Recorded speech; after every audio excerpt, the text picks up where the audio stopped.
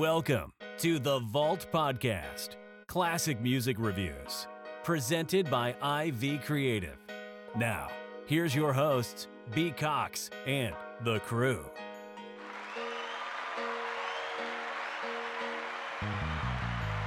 Greetings and welcome, ladies and gentlemen, to another edition of the Vault Podcast, classic music reviews, presented by IV Creative, perspective of the classics from a fresh point of view.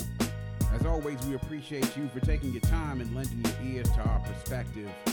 You could be anywhere listening to anything, but you're right here with us, so we thank you. With you today is yours truly, B. Cox, and with me I have the crew comprised of these fine gentlemen surrounding me right now. To my left, we have my boy, Cousin Damo, always to my right. We have D.T. Dave, my man, and in front of me we have my man, J.O., my boy Jay, right here in front of us. Gentlemen, I want to thank you again for joining us once again for another edition of The Vault. Pleased to have you all join me as we chop it up over the classics. Here we are today, bringing you back another classic album, reviewing here for The Vault. And today we are going to another classic album that we all see that is one of the most lauded albums actually in hip-hop history. Doing my research, I found that here. And that is, of course, with De La Soul and their debut studio album, 3 Feet High and Rising, released in 1989. So 30 years ago from this year is when this happened. So with De La Soul, and everyone knows their catalog, and we also know their struggle very well, what they've gone through recently. For those of you, of course, who are not tracking what has happened with De La Soul, is that they have been in a dispute with their former label, Tommy Boy, on the streaming rights and streaming royalties to be able to receive. They have requested to receive their masters from Tommy Boy and have not received them. They have been denied those rights. So they went on a campaign on social media not too long ago of asked all of their fans to not stream any of their music, especially any of their Tommy Boy releases. And as a matter of fact, if you go online to most major music outlets, you do not see any of their famous classics that are that we know during their catalog that are up for available for stream or purchase. But this one is always available no matter where you can find it. I myself went to go look for it on YouTube and found it there. So 3 Feet High and Rising, released in 1989, March 3rd, recorded at Calliope Studios in New York City. A runtime of 67 minutes and 24 seconds, released on Tommy Boy. The producer, someone we just discussed a few weeks ago, Prince Paul himself, and then, of course, De La chipping in on this one as well. A lot of things that we've had here. There were a lot of, not as many features on this one, but the ones that were here were epic.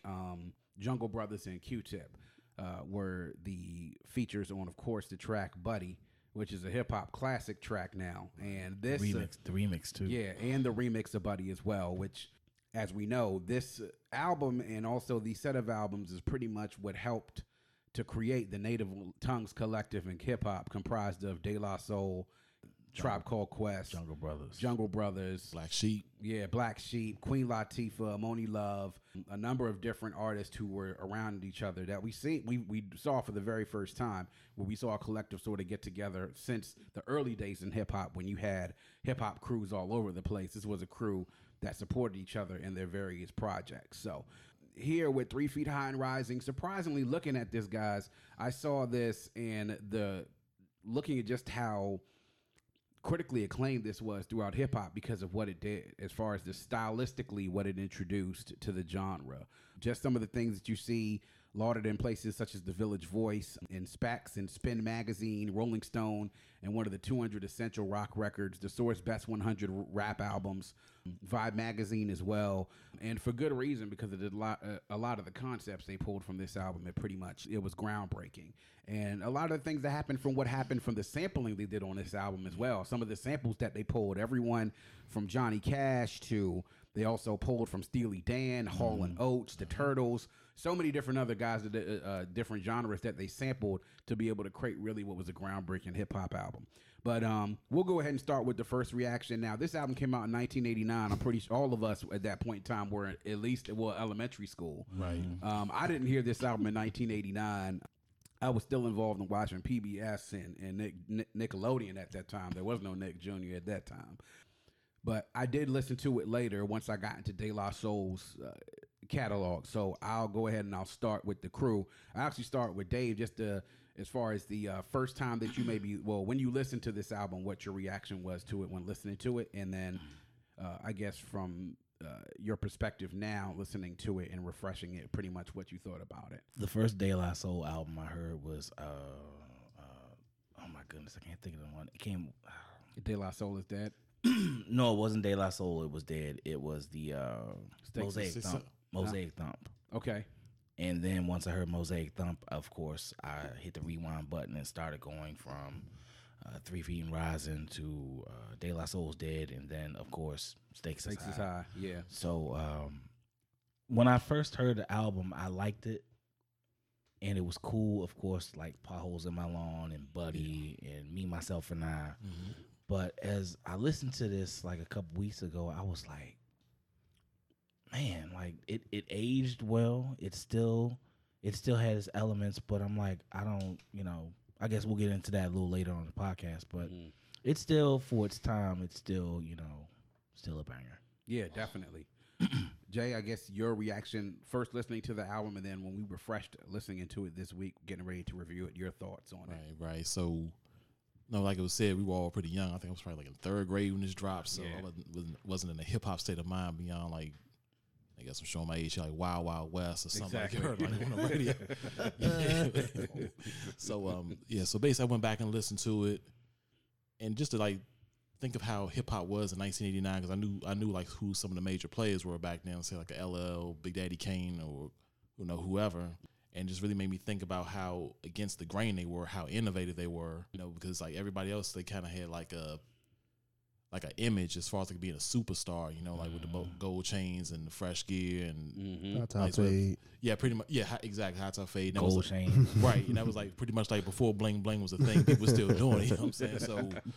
So here comes Daylight. Pretty much going against the grain of all of that. Just like regular dudes that just spitting bars and what people could relate to. It just added another channel as far as like as far as the audience in the growing hip hop scene. So it just really made me appreciate how innovative they were and how they were just instrumental, like staking their claim and expanding upon that genre for other people to like laying that groundwork for other artists to come in and do their thing. Exactly. Yeah, and it did. It sort of started.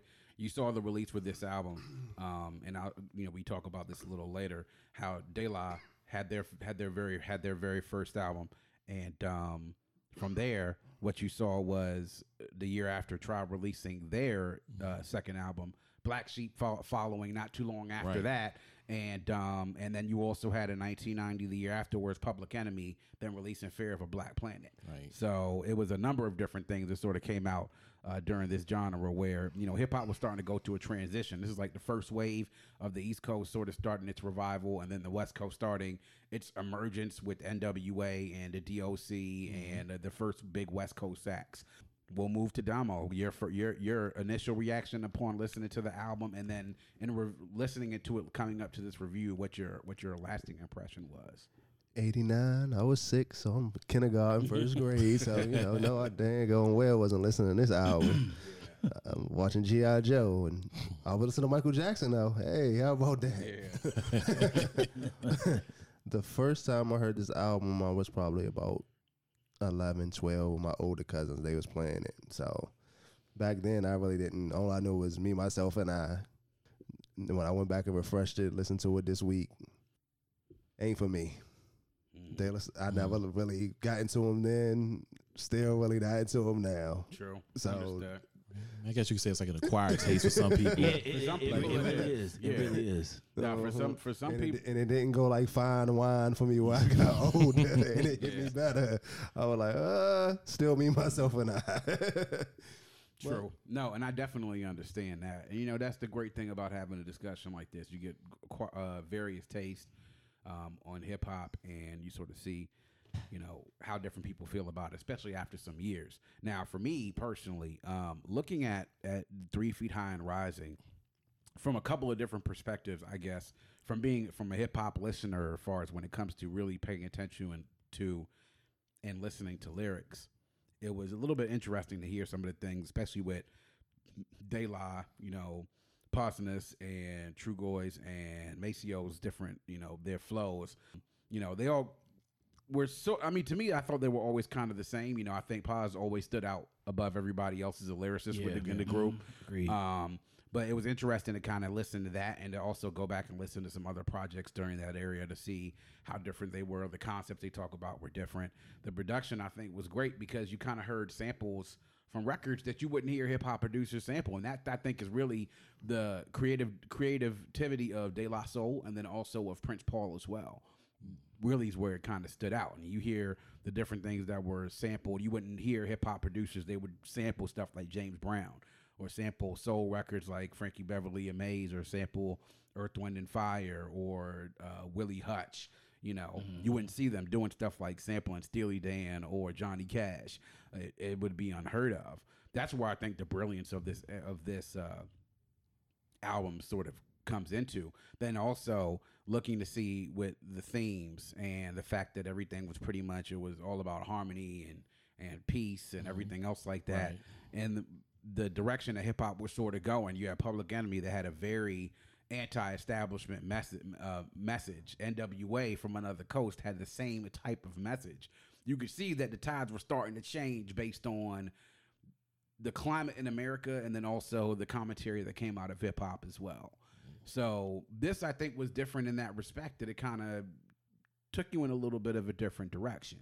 But I can definitely understand why there may be different opinions, especially on the group, but the project. But overall, by the critics themselves, this has been a widely lauded album. We talked about, of course, the themes, our reactions. We talked, a couple of things as far as when it comes to the cultural impact. A lot of people don't know this, but this was the album that actually started the battle against one of the albums, at least. This is one of the albums that led the charge for the industry sort of standing up and being like, oh, wait a minute. That sample, did you clear it? Yeah.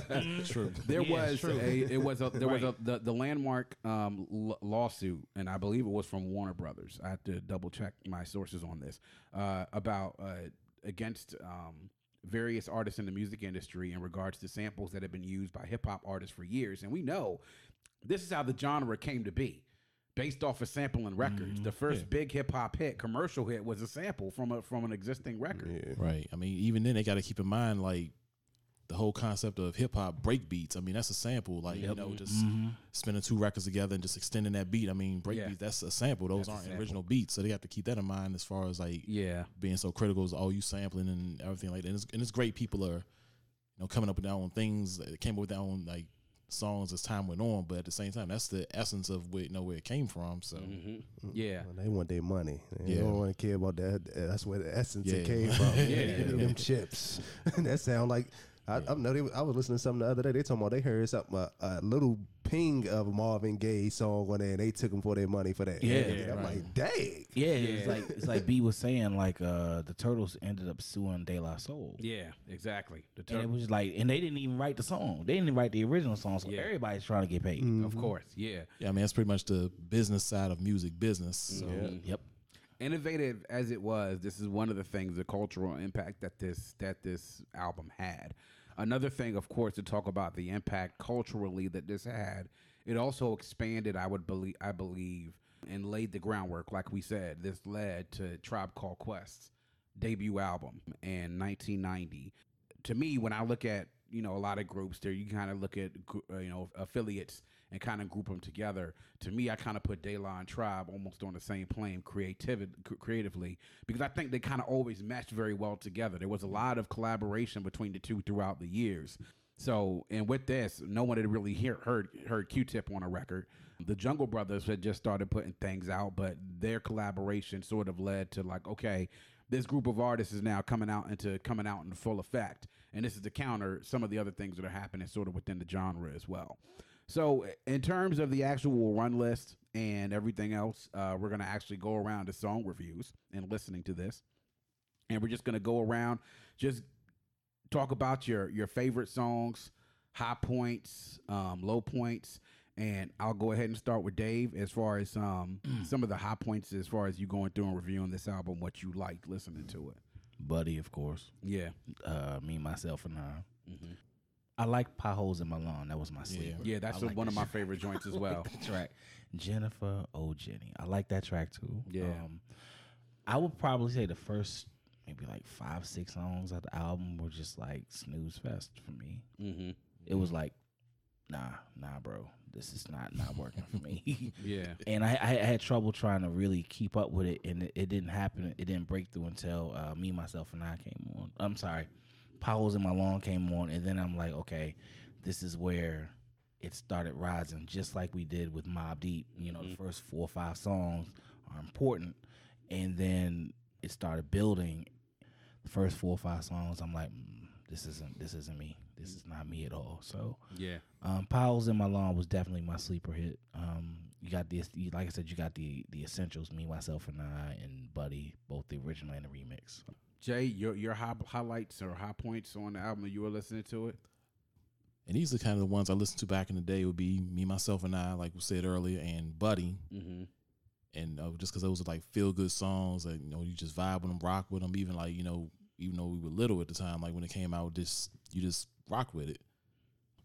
Going back and listening to the album now, I would say, yeah, Potholes in My Lawn, because that was another thing that I took from the album as far as themes on it, like the whole thing of like not biting. Yeah. You know what I mean? Especially at that time, like where individuality was so important, not trying to sign the next person. Like, I mean, I know that's kind of accepted now, but back then in the 80s, you might get your head knocked off like trying to bite somebody else's style. Exactly. Like, especially in New York, like, how to get down. But aside from that, another joint that I was like rocking with that was Say No Go. Mm-hmm. Yeah. Because I mean, it's a cautionary tale. Plus, at the same time, I like that Hall & Oates sample they use and how they flip that. That's really stood out to me. Going back to the point earlier, I mean, yeah, the earlier songs, like, I kind of like, I hate to use the term fillers for them, but I really wasn't gravitating towards them like that. I made okay, maybe, all right, guys, maybe I had to be there in the studio with y'all to really get the vibe. It just didn't hit me like that. So yeah, those are the ones I was rocking with. Like I said earlier, those maybe could have left those on the cutting room floor, but sorry, but yeah, it was like 24. It was like 24 songs deep. So it's like, okay, Right. I'm pretty sure a lot of this stuff couldn't, And a lot of skits though, and as a matter of fact, this album was actually known as being, helped to originate the idea of skits on hip hop albums. This is one of the first hip hop albums that actually originated a large number of skits and interludes. There hadn't been a large number of these in hip hop before De La started doing them. They actually were one of the groundbreakers and help them to introduce skits within albums. Oh, and that's another thing as far as like, and it's funny, like that wasn't even like the earlier songs weren't even a low point for me. Mm-hmm. The low point for me, and it kind of like, sorry, Prince Paul, but you kind of irked me with this one, but like, it'll be some joints like he'll have his like interludes, which I feel people should have flowed on. That was kind of like my issue when we reviewed Prince Paul, Prince Among Thieves, like the joint Transition from Mars. Yeah. That beat was vicious. Like somebody should have spit on that joint. Somebody like, should have, transmitting live from Mars. Yeah, so, absolutely. So somebody definitely should have been on that and just like use it as like a filler. I'm like, bro, what are you doing? Like, so that was only low point for me. That just kind of like goes to the mountain of that aspect that irks me about Prince Paul. But other than that, that's pretty much it for me. That's it. Damo, I know this isn't your favorite cup of tea, but tell me your high points when listening to it. I'm not gonna murder it. Give us something, bro. Give us something. I'm not gonna murder it. But nah, listening to it, I listened to it about 4 times because like Dave said, those first 4 or 5 songs, I was like, all right, listen to it again. Listen to it. Now, really, what I can see is where a lot of producers took from them to where we are now in hip hop, like how Kanye. It seems like Kanye then took something from them, the sampling stuff, getting the soul in his music. Seemed like he got that from them from back then. But the album is good. It's a good album. Mm-hmm. It's a good back then. I can see it's 89, so I can't expect them to be talking about. Yeah. So for me, as far as the high point, right? Yeah, no, you didn't murder it. You didn't murder it, man. I think the high points for me, other than and there were many singles that put out for this. And one thing I noticed about albums back then, they put out a lot of singles on albums back in the late 80s, early 90s. Definitely. But for me, the main singles that everybody knows from this album, Me, Myself, and I, and Buddy, of course, the original and also the remix. Potholes in My Lawn, of course. Say No Go was another one for me. And then I actually also enjoyed Plug Tuning. as well. To me, I kind of liked, and when you talk about as far as like the one of the big things that makes that De La's appeal is going to be their creativity and sort of like their originality. Lyrically, they're not going to blow you away on a lot of their different things, and I realized that after listening to them and having to see some of their different. But now they evolve as a lot of their follow-up projects come through. Mosaic Thump, De La is Dead, Stakes is High. But you pretty much know what you're going to get with them, and their creativity and originality is sort of what grabs you. So to me, I think thinking back in that time period when reviewing some albums, that's what really what grabs me more so than anything else. So those really are my high points. Everybody knows the landmark tracks from this album without a doubt, but those are the ones that really grab you. We talked a little bit about what were songs that you didn't really appreciate then that you appreciate more now, especially now that you listen to it. My song for that one, of course, for me would be Potholes in My Lawn. Me too. Okay. Yeah, I would say Potholes in My Lawn. Potholes in My Lawn. And and also with me, Ghetto Thing too. Ghetto Thing, yeah. Because I look at it from a the production standpoint, because I do like that Rock Creek Park sample. Mm-hmm. You know what I mean? So, I don't know, just for some reason, as much as I love the song, it just kind of capture essence, like that hood aspect. Yeah. And like with pauses and like, like, what caused this effect? I don't know. Maybe it's a GHETTO, just like, I guess like the way he was flowing in that joint, just like really was like, okay, you know what I'm saying? Like, yeah, indeed. True. Nah, I definitely get that, man. As far as a couple other things that I sort of wanted to point out in regards to this album. So just so that we know, they actually had it looks like they had 8 different singles they released over 3 different years actually that they released for this one. Their highest charting single, of course, is Me, Myself, and I. That actually reached #1 on the Hot R&B and Hip Hop singles tracks, Hot #1 rap singles, Hot dance tracks, and also dance music. That's a track that you hear. That's almost a staple that you hear in every old school party nowadays. Mm-hmm. That has to be a track that's played nowadays. What's funny? I was actually talking to my lady, and she was telling me that the thing that she remembers about that Me, Myself, and I track is the video. With them in the classroom. So that was actually one of my favorite hip hop videos from back in the day. What they remember in that video when it came up on either Yo MTV Raps and then eventually Rap City when they did some flashback tracks. The Buddy remix to me is memorable for a couple of things. One, because of that sample that they took from that, and then how many other different songs have stemmed from that sample. Mm-hmm. Not just the Buddy remix, but then of course Eni Kamoze. Mm-hmm. Here Comes the Hot Stepper, and then yeah. And I was listening to Spotify, by the way, so I was listening to reggae and heard a couple of Eni Kamoze tracks. And the other one, of course, is music doing the Buddy track that he took directly from that remix and made his own track himself. Yeah, I just thought about like the most, I guess you could say it's the most ratchet one. That sample that was like the joint, My Baby Father Ain't No Damn Good. Yeah. Exactly. Yeah. So there we are, and we talk about as far as like as we're getting to De La's different catalog as we go on through this show. There'll be different things that you pull from each one of their albums. This one, I think, to me, is their originality and creativity, and there was a backlash as a result of this, as a result of what the attitude and the essence of this album, as though they were being sort of pointed at or being labeled as hippies. And so they addressed that on their very next album, on De La Soul is Dead, which came out in 1991. So I'm going to split this up in 2 ways when we do the ultimate test, because we always know this, right? So what I will say is, before we go into this very last segment in reviewing De La Soul's 3 Feet High and Rising, is that the industry has already determined that this is a classic that is bona fide, certified, timeless, and everything else that is timeless. So I'm going to preface that for all you listening out here before we get into this for personally what we think. And don't be hurt either. Yeah. So we all understand and recognize the impact that this album has and what it has done in the industry. So we'll leave it at that. But we'll talk personally as far as what we think. And I'll go ahead and start, I guess, with the harshest blow first. Did not say nothing bad about no De La Soul. And Damo, So we'll say this again. Is it certified? Is it borderline? Or is it just a classic in its time? I'm just put it as a classic at its time.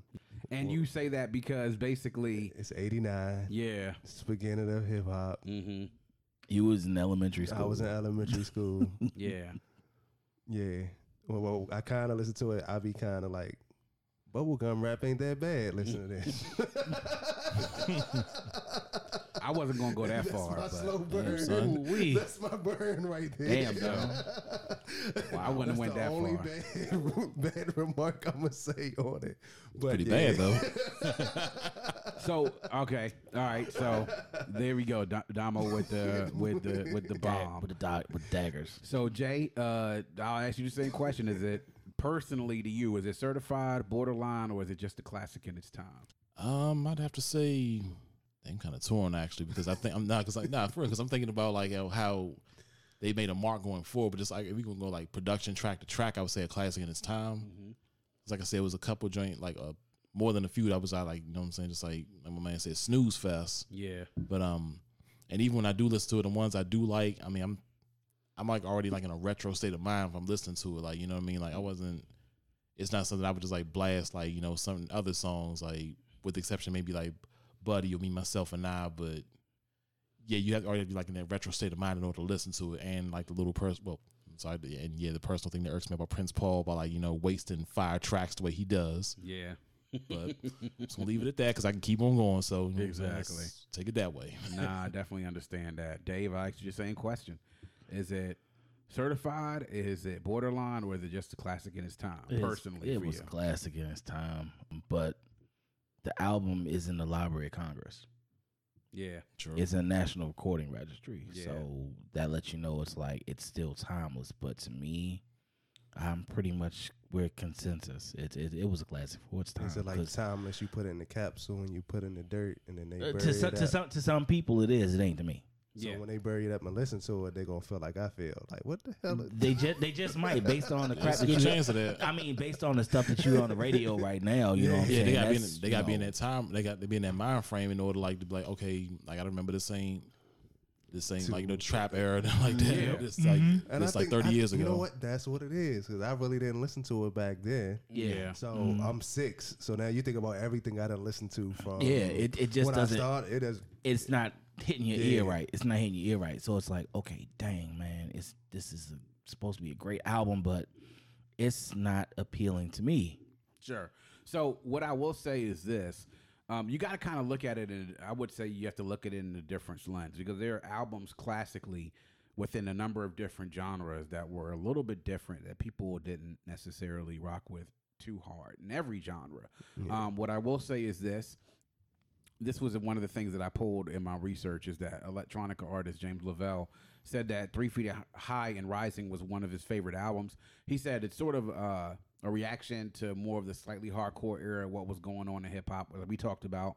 He said as a record is probably as a concept record is probably one of the best ever. It's like Pink Floyd of hip hop, their Dark Side of the Moon, which is interesting if you're a music head like me and you research like Dark Side of the Moon and sort of what the reaction was to that. In a deeper perspective, there are different things to be respected about that album that on surface, most hip hop fans will not be able to appreciate about it. But personally, I can definitely understand because if you go back into that era, there are probably a few different things and a few different albums during that era that I would choose to pump rather than pump this. So, but we do understand, like Dave said, it's in the Library of Congress.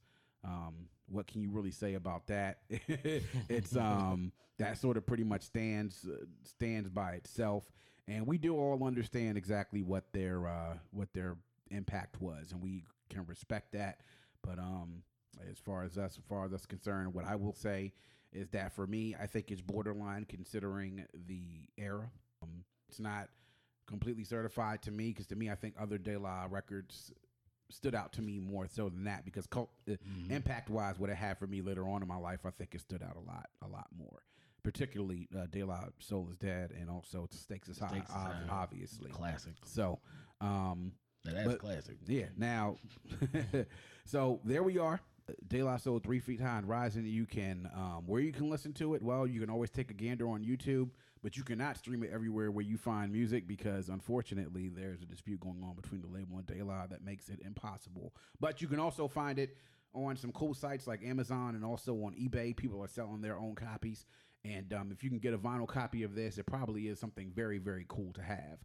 Vinyl copies of a lot of classic records are actually very cool to have. You can actually get it at Target. And you can get it at Target. You can get it at Target. So I just saw it. You can get it at Target. So there we are. De La Soul 3 Feet High and Rising. And of course, that is going to wrap up yet another edition of The Vault. Please make sure you check us out on our host, Podbean, vaultcmr.podbean.com. You can also download, stream, and subscribe on the Vault CMR on Spotify, Apple Podcasts, and newly Google Podcasts as well. Definitely want to get those Android users out there to start streaming that on Google Podcasts. We like the numbers, but we love it if our Android users show us a little bit more love. So get on Google Play, download Google Podcasts, and give the Vault a listen. We appreciate all the support, and if you have a friend, tell a friend, and make sure that you tell that friend to tell a friend. Always remember to keep your headphones on and your music loud, but not too loud. And as we close, we like to remind everyone to dream big, because dreams are the basis for creation. Always create, motivate, and elevate, because you were never destined or created to stay stationary in this life. And on that note, we say peace. Thank you for listening and coming into The Vault. Please subscribe and follow us on Facebook at IV Creative and Instagram at IVECRE8.